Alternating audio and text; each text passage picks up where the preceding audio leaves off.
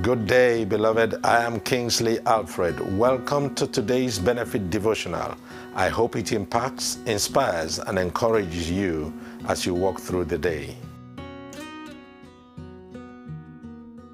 Thank you, Lord Jesus. I welcome you, child of God, to today's My Daily Benefit podcast. And the benefit word for today is taken from the book of Hebrews, chapter 11 and verse 13. And it reads, "These all died in faith, not having received the promises, but having seen them afar off, and were persuaded of them, and embraced them, and confessed that they were strangers and pilgrims on the earth." Beautiful scripture. Please read the entire chapter. I know you have a lot to pick up therein. Accounts of the patriarchs in the Hall of Faith is so inspiring and encouraging, a worthy example to aspire for.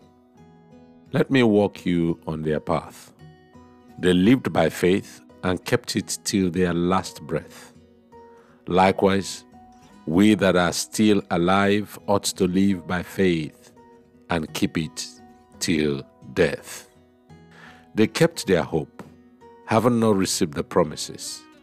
Likewise, we in our day ought to trust and hope even while waiting for the fulfilling of the promises of God to us.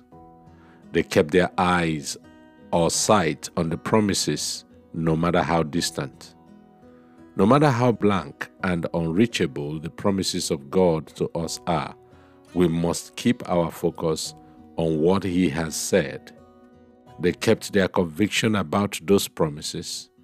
Our conviction must not shake, and far from doubts about His promises. Faithful is He who promised and will fulfill it. They accepted the promises as theirs and yet professed their limitations in enjoying them on earth because there is a better reward in glory. The promises of God are still ours on earth, but however great they may be, we must remember the better city above for us to seek.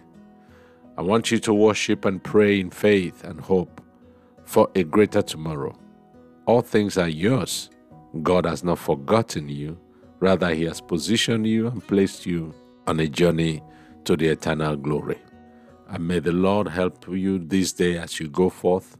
And may your day in Jesus' name respond accordingly with all fruitfulness and profiting in Jesus' mighty name.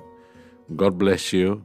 You stay strong in His loving grip. Till I come your way again tomorrow, always remember that it is worth it all running to inherit that which God has already acquired for you. God bless you. You keep strong. Bye-bye.